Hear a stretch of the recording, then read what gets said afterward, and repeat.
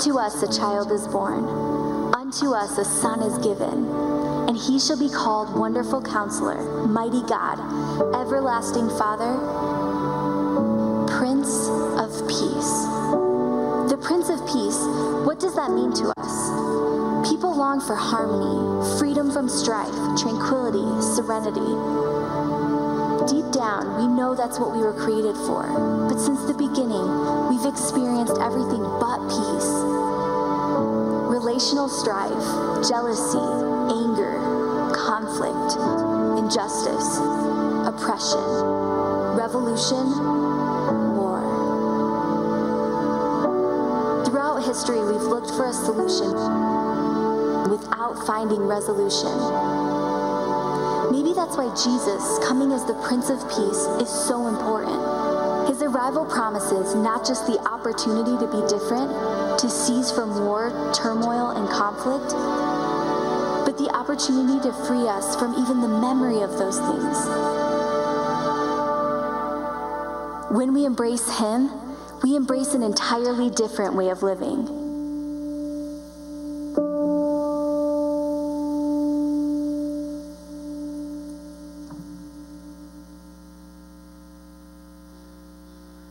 Well, good morning, church. How we doing? Good. Thank you so much for braving the Arctic weather and slipping and sliding your way to church today. This is always an interesting time of year, isn't it? Because many of us in the room forget how to drive in the ice and snow, and then we lose our minds on the road, and we become the crazy drivers that we all like to talk about. In fact, turn to your neighbor and say, he's talking about you. All right? Okay, don't do that. Don't do that. I was just kidding. Well, I just want to say Merry Christmas to those of you at our Rock Island campus, those of you joining us online, and our family here at the Bettendorf campus. I am so glad that you're here, and I'm thrilled that I get a chance to lean into the Word of God with you together today. I don't know about your family, but the Barnes family around Christmas, we just have like a crazy town calendar. You guys know what I mean?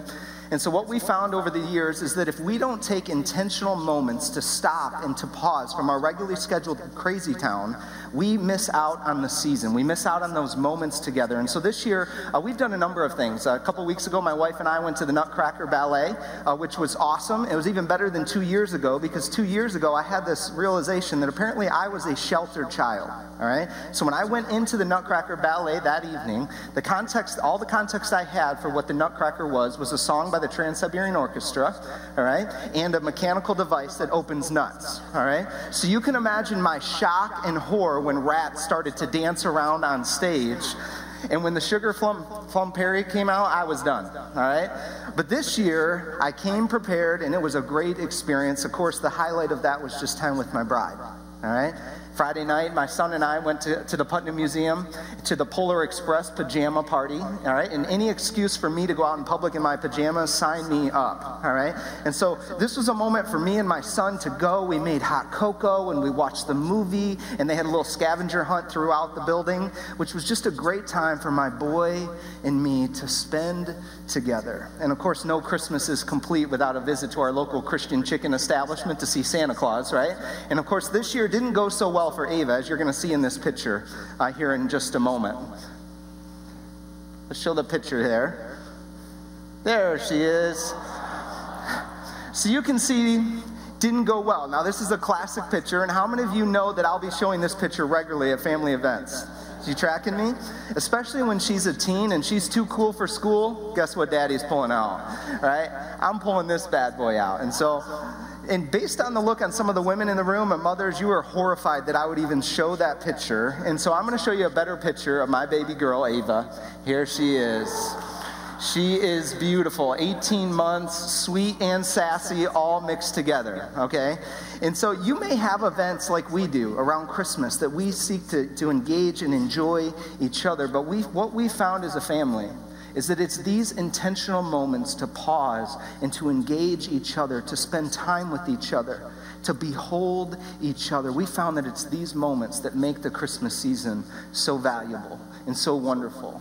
And it's really with that heart as a church that we have leaned into over the last couple weeks, an opportunity to simply behold the one who was, the one who is to come. It's this heart that over the last couple of weeks we've sought to span out from just looking at a baby in a manger, but to not just take that myopic view, but to step back and explore and behold the God of the universe. And so it's with that heart today, as we lean into the Word, that I want us to behold Him. And in fact, today, one thing that's really important to understand about beholding is that to truly behold requires engaging the heart. To truly behold requires engaging the heart. All right? It's more than just going through the motions. It's more than just seeing. It's more than just checking the boxes. It requires us to stop and to engage our heart, the very core of who we are. Now, this makes sense in the context of those we love, right? If I'm on a date with my wife and we're sitting across the table from one another and we're having a deep, heartfelt conversation, and then I pull out my phone to check out the latest ESPN news, how many of you know that's probably not engaging the heart, right? And my wife isn't so thrilled when that happens, and I'm still working on that. So you can pray for me in that way. But for us, we have to engage the heart if we're truly going to behold. And that's true of our relationship with God. And so this morning, my hope is, as we have a moment to pause and to just lean into who He is, that we can truly behold Him and engage Him with the core of who we are today. And so as we step into the Word, I'm going to go to Isaiah chapter 9, verse 6. We've been kind of landing in this passage over the last couple weeks as we've sought to behold Him. So let's read this together. It says, "For to us a child is born, to us a son is given, and the government will be on His shoulders. And He will be called Wonderful Counselor, Mighty God, Everlasting Father, and Prince of Peace." And as we've talked about the last couple of weeks, these aren't literal names of the Messiah that Isaiah is listing for us. More importantly, they're actually central aspects of who He is, His character. And they give us a great glimpse of not only who He is, but what He came to do. And so last weekend, as we gathered, we took time to behold Him as Wonderful Counselor, as this wonderful, mighty God who does all things for us. Right? He's a God that does things for us that no one else can do. He is our counselor, the one who listens to us, that advises us, that guides us, that mentors us, that goes before us, the one who sees all things. In fact, we talked about Him being omnipresent. The fact that He's in all places at all times. He exists outside of time. He's omniscient. He is all-knowing. There is nothing that our God doesn't know. He is omnipotent.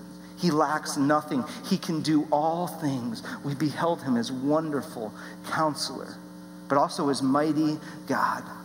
A God who is mighty, a God who is strong, a God who is brave, the God in whom all things were created, the one who reigns in heaven. We beheld Him as Wonderful Counselor and Mighty God. And this weekend, I want to take a moment to behold Him as Everlasting Father. As Everlasting Father. Now listen, Everlasting Father doesn't mean that the Father and the Son are the same, okay? Their roles in the Godhead are very distinct. There's the Father and there is the Son. Like we said, Isaiah is not referring to them as literal names, but aspects of who they are. And what's fascinating is as you engage different theologians and their different thought processes on what everlasting Father means, some really emphasize the everlasting portion of this, where they say, God exists outside of time, right? Everything is created by Him and for Him and through Him, like Colossians 1 says. In fact, a couple weeks ago when we talked about the reality that the Son, the second figure of the Godhead, existed before that first Christmas day. But it was on Christmas that He was given the name Jesus. It was on Christmas when He received mortality and humankind. Other theologians actually say that this would be better translated as Father of Eternity. Right? And what they do is they point to the reality that the Jews, when they considered a father, really it had a deeper meaning of source or originator. And so they look at it and they say, Jesus, or the Messiah, is the source of eternity. Kind of like in other passages of Scripture when Satan is referred to as the father of lies, where lies originate, they point to Jesus as the one that if you want anything eternal, anything of eternal value, that Jesus is the source of that. And Jesus makes that very clear in His ministry, that He is the way, the truth, and the life. He is the way to the Father. He is the only way to everlasting life. But today, as we lean into this idea of Him being our everlasting Father, what I want us to capture and get a glimpse of is the reality that this wonderful counselor, this mighty God, has the heart of a father. He has the heart of a father. You know, throughout Scripture, we read how God displays his fatherly heart towards his people, right? He loves his children. He pursues his children. He longs for his children. He provides for his children. He protects his children. And yes, he even disciplines his children, which not many of us enjoy, right? All right? But he has the heart of a father. Now listen today. Everything that you could ever dream of, everything that you ever hoped your earthly father would be, I want you to know that Jesus is that and more. And more. In fact, for some of us, sadly, in our culture today, the word father doesn't necessarily represent somebody who has fought for us, somebody who has led us, somebody that has shepherded us, somebody that has cared for us, or truly wanted the best for us. In fact, for some of us today, adjectives that connotate father are things like distant or aloof, disinterested, indifferent, and even some of the worst of cases, cruel. Even in the church, even in Christian homes, some children experience their father as indifferent or selfish. But here's the deal today, listen. Not our Father, not Jesus. He is none of those things. In fact, on that Christmas day, when the Son stepped out of heaven and he came to this earth to engage a world that was broken and hurting, he displayed his heart as a father for us.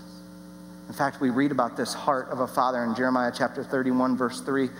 Check this out. It says, "The Lord appeared to us in the past, saying, I have loved you with an everlasting love."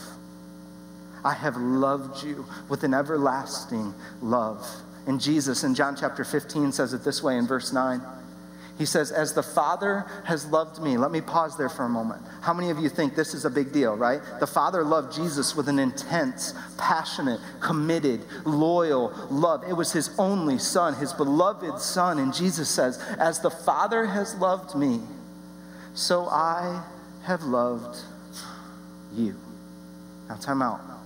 Sometimes we can read this scripture and we go, okay, I know that the Father loves Jesus, loves his Son. That was his only Son. And then I hear Jesus say that he loves me in that way. And you go, okay, hold on.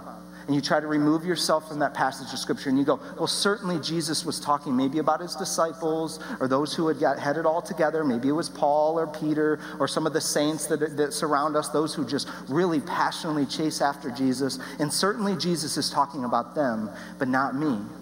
Because I know my backstory. I know the people I've hurt. I know the mistakes I've made. I know the things that I've done. And certainly Jesus couldn't be talking about me. But let me tell you today, just as the Father loved Jesus, Jesus expressed that fatherly heart in loving you today, just as you are in this space. Behold. If we can engage our heart with that truth today, if we can truly trust that he loves us in that way, it'll change everything this Christmas. And in fact, Jesus goes on to say in verse 11, he says, "I have told you this so that my joy may be in you and that your joy may be complete. Behold, the wonderful counselor, the mighty God has the heart of a father." And today, if we can take moments to behold him as those things, as wonderful counselor and mighty God, and we can truly trust and truly engage our heart with the reality that he loves us like a father, that he has the heart of a father towards us, then we can truly experience him as the Prince of Peace. As the Prince of Peace. You see, everyone in the room today, everyone at our Rock Island campus, anyone online or maybe listening in your car, all of us long to experience peace, don't we? Right? We long to be free from relational strife or conflict. We long to experience that kind of serenity or that tranquility of the soul, right? And deep down within us, we know that we were created for that. But the reality is from the very beginning, it seems like we've experienced anything but peace. Right? In fact, if you grab your Bible, the first couple pages, Genesis 1 and 2, that's when God created the heavens and the earth. He created everything. He created man and woman in his image, right? And that was God's intent, that we would have relationship with him, that we would walk with him, that we would be at peace with him, that we would be at peace with others. But as you look at Genesis 3 through the rest of the Bible, it's the story of how we as mankind messed that up, right? And how God has intentionally been seeking to redeem and to restore us to peace with him and peace in our world. You see, the good news about Christmas isn't just simply that a baby came in a manger. It's the reality that our God, the King of Kings, the Lord of Lords, the creator of the ends of the earth, came and he bore our shame. He bore our sin. He bore our punishment so that we could have peace with him. Check out Romans chapter 5, verse 1. It says it this way. Therefore, since we have been justified. Justified is a term that means that we have been declared righteous in God's sight, just as if sin had never taken place. All right? So he says, therefore, since we have been justified through faith, we have peace with God through our Lord Jesus Christ, our Prince of Peace. Behold, behold. The Apostle Paul says it this way in Colossians chapter 1. He says, once you were alienated from God and were enemies in your minds because of your evil behavior. Time out. Not only were we not at peace with God, we were at war with him. We were enemies with him. Until the Prince of Peace came. And it goes on to say, but now he, God, has reconciled you by Christ's physical body through death to present you holy in his sight, without blemish and free from accusation. Behold, the Prince of Peace with the heart of a father came. And he didn't just come as a baby boy with a good purpose. He came to bear our sin, to bear our shame, to be the substitutionary sacrifice on our behalf so that we could have peace with God. That's the great news about Christmas. But here's the deal. Not only did the Prince of Peace come so that we could have peace with God, he came so that we could have peace amidst the complexities of this life. I realize that families right now, as we're leaning into Christmas, that there are some families who had envisioned Christmas with a loved one, and their dreams and what they had envisioned came to a screeching halt as they grieved the loss of that person that they loved. Just this week, had a family, just devastating story. We have others who this week or in this last season have received a medical diagnosis from a medical professional that has literally stopped their life in its tracks as they have just been in shock and awe as they've heard words like cancer.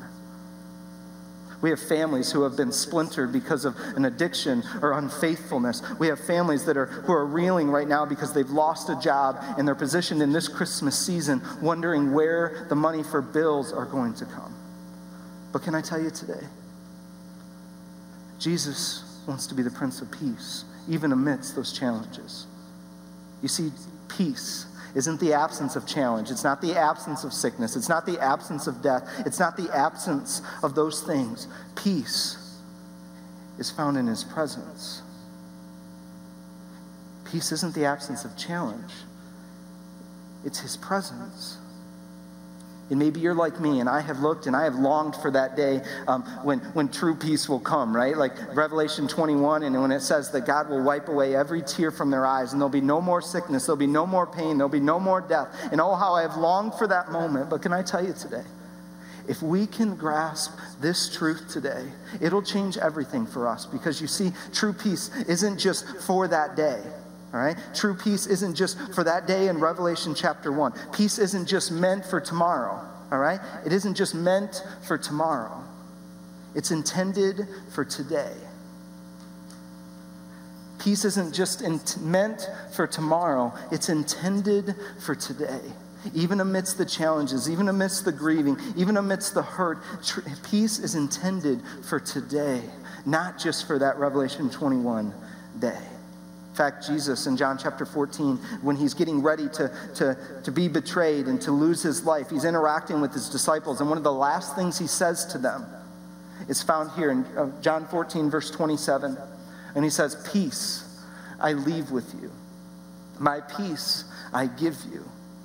I do not give to you as the world gives. Do not let your hearts be troubled, and do not be afraid." When Jesus says this to his disciples, he knows that within a matter of hours, their entire lives are going to be turned upside down. They're going to be running for their life. They're going to be tempted to go and hide and hunker down. But he's saying, listen, My peace isn't just meant for tomorrow. It's not just meant for when I come back. It's meant for you today. The Apostle Paul in Philippians chapter 4, he says, do not be anxious about anything. But in everything, Paul says, by prayer and petition with thanksgiving, he says, present your request to God. And in verse 7, he says, and the peace of God, which transcends all understanding, this peace that you can't fathom, will guard your hearts and your minds in Christ Jesus. Because peace isn't just meant for tomorrow. It's intended for today amidst the complexities of our life. He is the Prince of Peace. And our hope is that this Christmas, that we can span out just from the regular routine and just the story of a baby in a manger, and that we can truly take a moment to engage our heart and behold him, to behold the wonderful counselor, to behold the mighty God, to behold the one who has the heart of a father, and to behold him as Prince of Peace, the one who makes peace with God and allows us to experience peace in this life. And so what? You may be asking, so what? What does this mean for me? All right, this is great. What do I do with this today? And as we lean into that, before I give you a couple just kind of handholds as you seek to behold him this week, as we lean into Christmas next Sunday, all right? The first, I want to go to a quote by a guy by the name of Charles Spurgeon. He's a great preacher, all right? And this is what he says. It says, God is too good to be unkind, and he is too wise to be mistaken. And when we cannot trace his hand, we must trust his heart. It's a powerful quote. When we can't trace his hand, we must trust his heart. And so the first thing, by way of a so what moment, maybe you can grab on and hold on to today, is that when we can't see God's hand,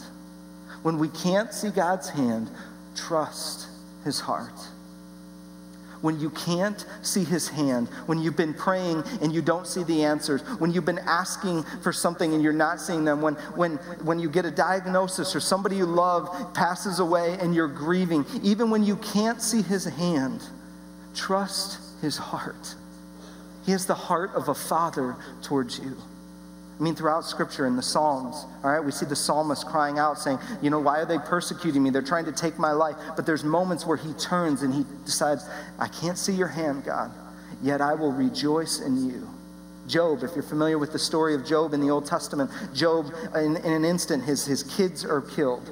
All of his resources, all of his cattle, all of the wealth that he had accumulated is taken away from him. And then his wife is kind of pointing fingers at him saying, it's all your fault. How many of you know that's a rough spot, right?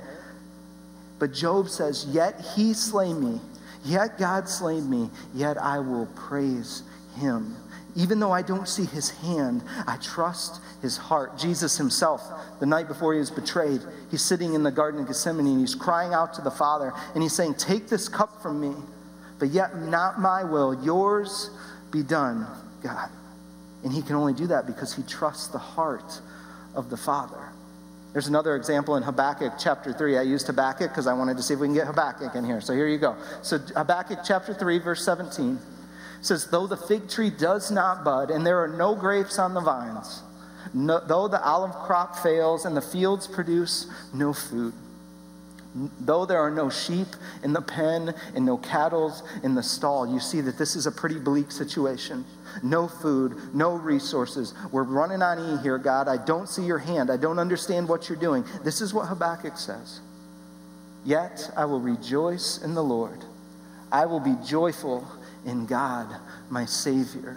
Even when you cannot see God's hand, trust his heart. Trust his heart. And secondly today, let the Prince of Peace reign in your life. Let the Prince of Peace reign in your life. Here's the reality. We all have a throne. All right? We all have a throne in our life. And who or what we allow to sit on that throne, and who or what we allow to sit on that throne calls the shots in our life. And today is a day where I'm saying, let the Prince of Peace reign in your life. Let the Messiah, let Jesus sit on the throne of your life today. And for some of us in the room, that first step is to turn over your teaching guide and to take a step to place your faith and your trust in Jesus. All right? To say, you know what? I've lived on the throne long enough. I'm taking myself off, and Jesus, I am placing you on the throne. The first step to that is to make that decision to say, I'm stepping into relationship with you. I'm going to encounter this peace with God that I have longed for, that I was created for. So if that's you, I encourage you, turn over your teaching outline. There's 3 quick steps and a prayer. We'd love if you'd let us know on the connection card on your worship folder you got today as you came in. Let us know. We'd love to celebrate with you and walk alongside you. But for some of us in our spaces today, we have made decisions to place our faith and trust in Jesus. And we are living as if he is our Savior. But if we're honest today, we've never really taken the time to take ourselves off the throne of our life. We've simply said, I'm going to do it my way, how I want to do it, when I want to do it. And today, listen, the heart's call, what you're hearing is God saying, let me sit on the throne of your life. Because here's why. If we let the Prince of Peace reign in our life, we can have the peace of God rule in our hearts. Let the Prince of Peace reign in your life so the peace of God can rule in your heart. In Colossians chapter 3, this is what the Apostle Paul says. Remember, he's in prison. He's in a really difficult space, a really difficult circumstance. And this is what he says in verse 15. He says, let the peace of God rule in your hearts.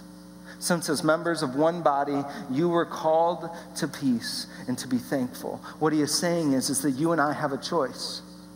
We can let the peace of God reign and rule in our heart. It can be the grid by which all of our circumstances have to run through. That regardless of what happens in our world, regardless of what happens in our life, that we have determined beforehand to let the Prince of Peace reign in our life so that the peace of God can rule in our heart. So today, let the Prince of Peace reign in your life so the peace of God can rule in your heart. And let me close with this one passage of scripture out of Isaiah chapter 26, verse 3. It says, you will keep in perfect peace all those who trust in you. All those who, even when they can't see your hand, will trust your heart. All of those who will let the Prince of Peace reign in their life. You will keep them in perfect peace. All who trust in you. All whose thoughts are fixed on you. May this Christmas, may you take time, may we take time to stop and to pause, just like I did with my family and just like you do with your family, to simply behold him, to behold the wonderful counselor, to behold the mighty God, to behold the Prince of Peace, the one with the heart of a father. And as we do that, may our lives be changed. May this Christmas be unlike any other because we're taking time to span away from just the baby in a manger, to behold the one who was, the one who is, and the one who is to come. Will you pray with me? Heavenly Father, thank you for a moment to open your word. Thank you for a moment to engage you, to simply behold you this morning. God, my prayer for us as a church, for us as a family, is that we would not just simply go through the motions today, but God, that we would be struck anew with the reality of Christmas, that it wasn't just about a baby, it was about the creator of the ends of the earth, the everlasting God, coming and bearing our sin, bearing our shame, becoming a sacrifice on our behalf so that we could have peace with you and peace amidst these days.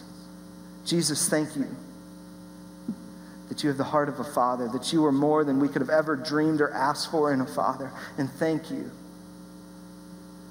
that even in the complexities of life, we can experience peace. Thank you that you give us your peace. And Lord, I pray as we lean into this week, as we head into Christmas, I pray that we would encounter you in new ways this year.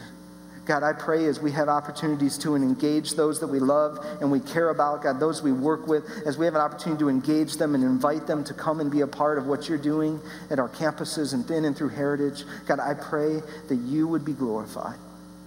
I pray that you would be honored. May we behold you this Christmas. May we engage you with our hearts, knowing as we engage you, Father, you'll engage us. So, Lord, we love you and we praise you.